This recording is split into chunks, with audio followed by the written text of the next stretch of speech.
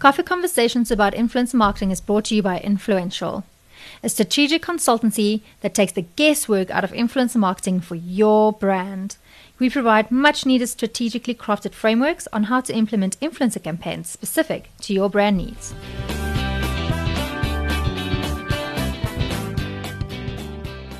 Welcome back to yet another episode of Coffee Conversations about Influencer Marketing.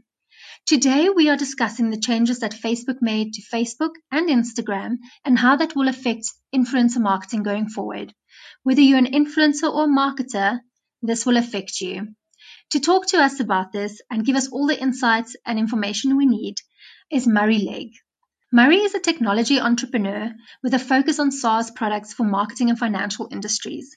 He's worked in a range of industries, from medical device design to investment banking. He has a passion for working in emerging social capital of influencers and how they ignite and steer public opinion, connections, and commerce. We had a very interesting conversation about the changes Facebook has made. So without any further delay, let's listen to today's conversation. Thanks for tuning in. So thank you, Murray, for joining us today. Please, can you tell us a bit more about yourself and why you got into influencer marketing and maybe how? Sure. Thank you so much for including me and taking some time to chat to me. So I'm an engineer and I love everything that works around the technology space, but I've got a particular interest in influencer marketing. I think the interest comes from the fact that social capital is going to be a really significant part of our reality now, but also sort of future over the next 10 to 15 years. And if I can do something that helps bring the technology to allow influencers to monetize their audience and market themselves in some way, that's very appealing. So that was the start of Webfluential. And I've been running Webfluential for sort of 5 years now, and very interested in kind of how the space evolves and changes as time goes by. Yeah, absolutely. And I remember when Webfluential launched, you guys were kind of first to market in South Africa, and it was very exciting. So it was the start of many big things. Yeah, it's been quite a journey. Yeah. So we obviously have you on today to speak to us a bit more about the changes that Facebook's going through, especially where it will affect influencer marketing on the marketing side and also on the influencer side. So what shifts are we seeing at the moment? Sure, it's very interesting, and I think it's primarily centered around user privacy. So, I mean, so much happened in 2008 and 9 around the leaking of people's personal data, and we've seen technology companies come under the whip, but also being proactive around managing their users' privacy a lot better. So it's sort of sparked the start of GDPR. There's obviously been a lot of news in the press around Mark Zuckerberg and how he deals with that. So that's really the primary driver. And how it relates to influencers is the Facebook platform, which primarily is Facebook itself, but also the two acquisitions that it made, which are namely Instagram and WhatsApp, are kind of key components around delivering the full customer experience to users, which is really a sense of community, which you get from Facebook, content, which you get on Facebook and Instagram, and then ultimately commerce. So you can buy the things that you like from the people that you trust. And that's sort of a blend of having a conversation on WhatsApp, seeing it on Instagram, and then purchasing it. So what Facebook is really looking to do, given that it acquired those two businesses, is just looking to streamline its privacy a lot better. So they've released a whole bunch of new tools, and they've got obviously some requirements in terms of how brands work with influencers, but it's all underpinned by giving the customer a great experience that they can trust in, and also be able to manage the users' privacy and data appropriately. So that's a great thing, actually. We shouldn't be scared of this at all. No, obviously it's change, and industry and people don't like change, and when they have to learn new habits, that's obviously there's a point of resistance around that. But it's ushering in a lot more awareness around what people are actually doing. Not everyone is tech savvy, and they might not know, if they post an update that their data gets shared with certain places or companies unknowingly. So I think it's just in the interests of transparency, really. I just see people do all those, I don't know if you see people in your timeline. It's usually the older people who does those stupid little quizzes that tells you kind of what you were in a past life and something like that. And I'm just always like, please stop doing that. You're just giving them so much information. Yeah, for sure. So does this also impact Instagram, obviously? It does. And the way to think about it is, Instagram was its own business, and when it got acquired by Facebook, it obviously had all the back-end tools to manage users' accounts and Instagram's privacy relationships with the user. But this change is now centering all of that privacy and permissioning from Facebook.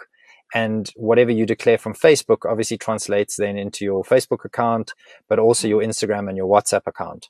So what's happened for Instagram is Facebook has deprecated the API and the in-depth reporting that it used to be able to do on influencer posts. And now that's all kind of being run through Facebook. So for the creator, that's just one place that they can manage everything. And for developers, at least there's one sort of development tools and one integration that they have to build and maintain, rather than having to do it at two different places. Okay, so it's just kind of streamlining things while also taking care of that privacy issue. Exactly. Awesome. So what exactly does that mean for marketers running influencer campaign on both Facebook and Instagram? What's changing? Well, if you think about it from someone that's wanting to publish an ad to the Facebook or Instagram community, they can do that as usual. They can do that from Business Manager or Ads Manager. They can set up their ad and the demographics that they're looking to target. And from that single place, they can say, I want this to show on Facebook and or Instagram. So that's just one channel that they need to manage, which is easier for them, but it also gives them a comparison on a like-for-like basis. So they can compare the traction, reach, resonance, kind of engagement of posts on those two channels, and then they can track that all the way through to how that converted into sales for them. But for influencer campaigns, that's where it becomes a bit more interesting, is because the influencer needs to share their basically the keys to their insights, and they do that via an API. And it's not likely that an influencer would just hand those keys over to any old campaign manager or brand or any set of brands, because they've got to manage that with a lot of people. So the value that we look to add is just being a single point that influencers can connect to. And then many brands and influencers alike can go and see those performance metrics. And when they want to run an ad, they obviously have to get the influencer to produce the content. And then they can boost that with paid media quite easily. So we basically the infrastructure rails to allow influencer marketing to happen across Facebook and Instagram at scale without tripping up any permissioning issues. We had to go through obviously a very deep audit by Facebook to make sure that we are managing everyone's privacy appropriately, and the things that we surface are in line with what they deem is responsible. So we kind of take all the risk away from the marketer or brand who might bump up against something that they maybe shouldn't have or inadvertently did. So we just kind of the guardrails for brand safety. And that is fantastic, because I know a lot of marketers really stress about those things because they can't keep up with the changes all the time. So it's really nice to have like a third party that's trusted, that already has done the homework, and they know what they're doing, which is fantastic. Thanks. Yeah, I think it's good, learning for us as well, just to understand how all these things work. But we're playing the ecosystem, and that's one of the things that we bring to the market in terms of value add. So when will these changes come into effect, Murray? So influencers have been given an opportunity for about the last 18 months to be able to convert their Instagram account to a professional account. And professional means you could either set it up as a business or as a creator. And by migrating your Instagram account to one of those versions gives you a lot more detail into the performance of your content. You can see things like who unfollowed you. You can see how many actual people saw your content. You can see who saved it. A lot more than what you would on a basic account. And so they've given creators an amount of time to be able to do that. But then Facebook flipped the switch then for businesses who are working on that API. So effective the 1st of April, businesses no longer had access to the Instagram API reporting metrics. They had to get access to those via Facebook, and that meant applying for the use, showing Facebook what you want to do, and then getting approval to be able to do it. Most of you know that Influential is our podcast sponsor. But did you know that my co-host Anne heads up the agency? And that is the first ever boutique agency in South Africa that specializes in developing strategy for influencer marketing. Anne and the team are experts in the field, and have spent years honing their skills and knowledge about influencer marketing and at some of the country's biggest PR and media agencies. The moment that you think you might want an influencer campaign, make sure to call or email them first, because without strategy, it might not have the outcomes that you would like and are looking for. In addition to talking all things influence on this podcast, and also puts together the fantastic Influential newsletter that comes out every month. And this is another way for you to keep up to date with the industry. The link to latest newsletter is in the show notes. Check it out, and if you like, please subscribe. Anne's contact details are also on there. Let's keep the conversation flowing. So before the 1st of April, could anyone just work with that API without actually having to apply for this? So you could, there's sort of a journey to go through. You could apply to work on it, and then if you wanted your app to be published, you had to get approval from Facebook. So you had to submit the use case to Facebook to say, we're looking to do this, and do you think that that's okay to do? Is it in line with your privacy guidelines? I've got a question about that. You know, all those third-party apps that promises people that they'll get 10,000 followers if they pay $2 a month or whatever it is. Did they use those APIs, and are they not kind of cut off from all of this because they're kind of fraudulent? Yeah, so I think what definitely happened is on the 1st of April, a lot of businesses went out of business when they were relying primarily on either the old Instagram API, or they were kind of sailing a bit close to the wind with regards the use of users' data. So Facebook revoked everyone's API access, and everyone had to reapply. So they were kind of looking at it through a more detailed lens now to check really what people were up to. So I think a lot of kind of say it. Businesses that were that were kind of pushing the boundaries a bit may have stopped their business. Okay, I actually really love that, because it will go a long way in helping to curb that influencer fraud that we see crop up all the time, which is fantastic. Definitely. I think, if you're a brand or marketer, and, the idea of fake followers or, brand safety is a thing, and you wary of kind of tripping something up there, it really weighs on you in your experience. But if you've got all the right support and the right technology in place, it's actually such a great way to get a message out to an audience, because it's trusted, it's credible, and there's nothing really to worry about. So absolutely, it's a good customer experience. I agree. If you do it the right way, it just works so beautifully. Yeah. So then we come to can you explain for us what's the difference? Because social media listening tool, and then kind of a back end auditing connected influencer marketing tool, especially when it comes to audience data and insights. Because I think a lot of people, when they hear social listening tool, they think that is fantastic and you have all this data, when in real life, I always kind of feel like it's just scraping data off the internet. Whereas when you have kind of back-end data, you really have the actual data, but people seem to get confused between those two. Yeah, it's a very interesting and almost gray area, but I mean, I think one way to look at the difference is is kind of scraping of data versus opt-in data. It's all around consent, and just like any relationship, it's healthy if both parties are aware about what's happening and both are giving consent to that data being shared. So in a scraping environment, obviously, you can turn on Twitter and you can read someone's tweet, and that is effectively social media listening. Right.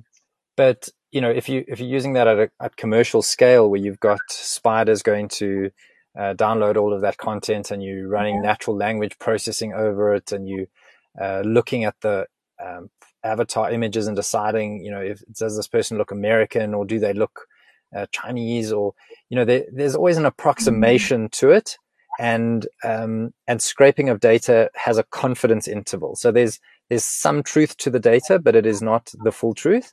Whereas in an API driven setting, obviously the influencer has given consent to their data being exposed, and in exchange for giving consent, whoever they're sharing it with gets the full truth and full transparency into the statistics that relate to their content. So, I think there's obviously a gray line between what's commercially viable and then what's, just being able to read your Twitter stream. So, the best thing to do is obviously having consent if you're going to be using data commercially, and someone might not be aware of the fact that you're using their tweet or their insights or an approximation of the insights. So, in terms of our business, we just look to kind of stick to the consent basis. We think that that's the right way to manage a relationship between not just the influencer, but also the influencer and the brand or agency. Sure. And also, I think very importantly, as like you said, when you have that back-end access and the consent, you actually get true data and not just an estimation. So you're like, well, I think this is what's happening. Exactly. Yeah. And there's degrees of that. So there's obviously the declared data that's, people say this is what happened. And then from the platform, they can say this is how many people saw the content and engaged with it. There's always layers of interpretation, where did it change, public policy, or where did it ignite some, following or change in behavior? You're always going to have those layers of abstraction. But if you start with the full truth, the layers on top of that are more likely to be the right ones. I love that. So, Murray, please give our listeners your top 3 tips in terms of what to look out for when they're selecting an influencer marketing tool, especially with the help of execution of strategies. Sure. So maybe, I guess, if there's 3 tips, maybe I could give one for each of the creators, the agencies, and the brands. Sure. So for creators, I'd say probably the ability to get value from a platform that's more than just jobs. So, because for creators, it's really their lifelong passion to produce content that's meaningful to their audience. They don't exist purely for brands. They exist to engage with their audience. And if they're involved in a platform that gives them additional insights, tips, tricks, references, comparisons, leaderboards, etc., that all helps them to improve their profession and their ability to produce even more engaging content. So, think about it from a perspective of not just coming in to work with brands, but to learn about your profession, I'd say. For agencies, I'd say they should look for technology that helps them to compare influencers on a like-for-like basis. So if you have what we talked about just now, if you have scraped data, it doesn't really give you an ability to compare apples with apples. But if you have true API access, you can really say, okay, let's do the metrics here. This person's engagement rate is typically 3% and this person's is 10%.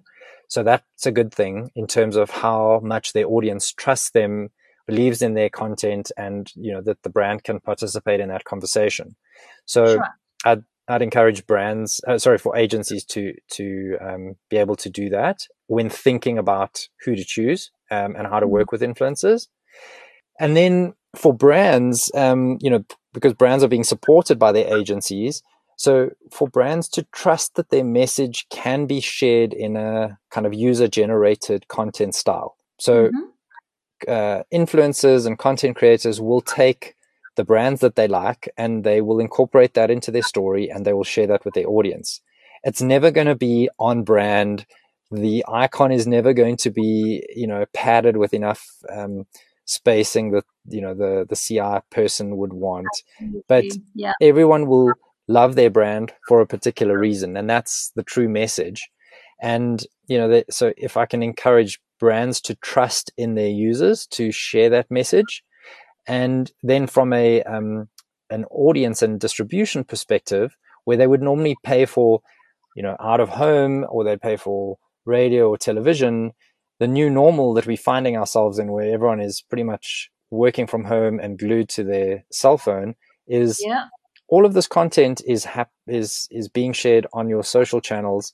And to get the most out of that user-generated content is to put paid media behind it, so that you can get that to similar audiences, but make the most of it. In the same way that a traditional agency might have paid for the production of a television advert, that's paying your influencer to produce the content, but then they were also paying the TV stations to flight that advert every Sunday night at 8:00. Now your media must go in exactly the same form to pay to get that content in front of more eyeballs at a higher frequency. And that's, that's really doing what you used to do, but just in a digital social format. So I think that's the tip I'd give to brands. Those are great tips. And I love the way how you explain kind of influencer marketing in kind of all traditional ways so people can understand it better. Because usually when you say paid media, people go, then why do we have influencers? But that's a really, really nice way of explaining it. So cool, thanks. Sure. Yeah. This was a really informative session, and I think everyone who's listening would understand a little bit more why Facebook is doing what they're doing, and how they're doing it, and also that it's not really a terrible thing that they're doing. They ultimately kind of trying to make sure that our information is shared in an ethical way, right? Absolutely. So thank you for sharing that wisdom with us. And before you go, can you please just tell our listeners where they can connect with you online? Sure. So thanks so much for having a conversation with me today. And I think it's great that that brands and influencers are interested in making that connection between each other. And if we can help in any way, I encourage people to go to webfluential.com and sign up as an influencer, creator, or brand or agency.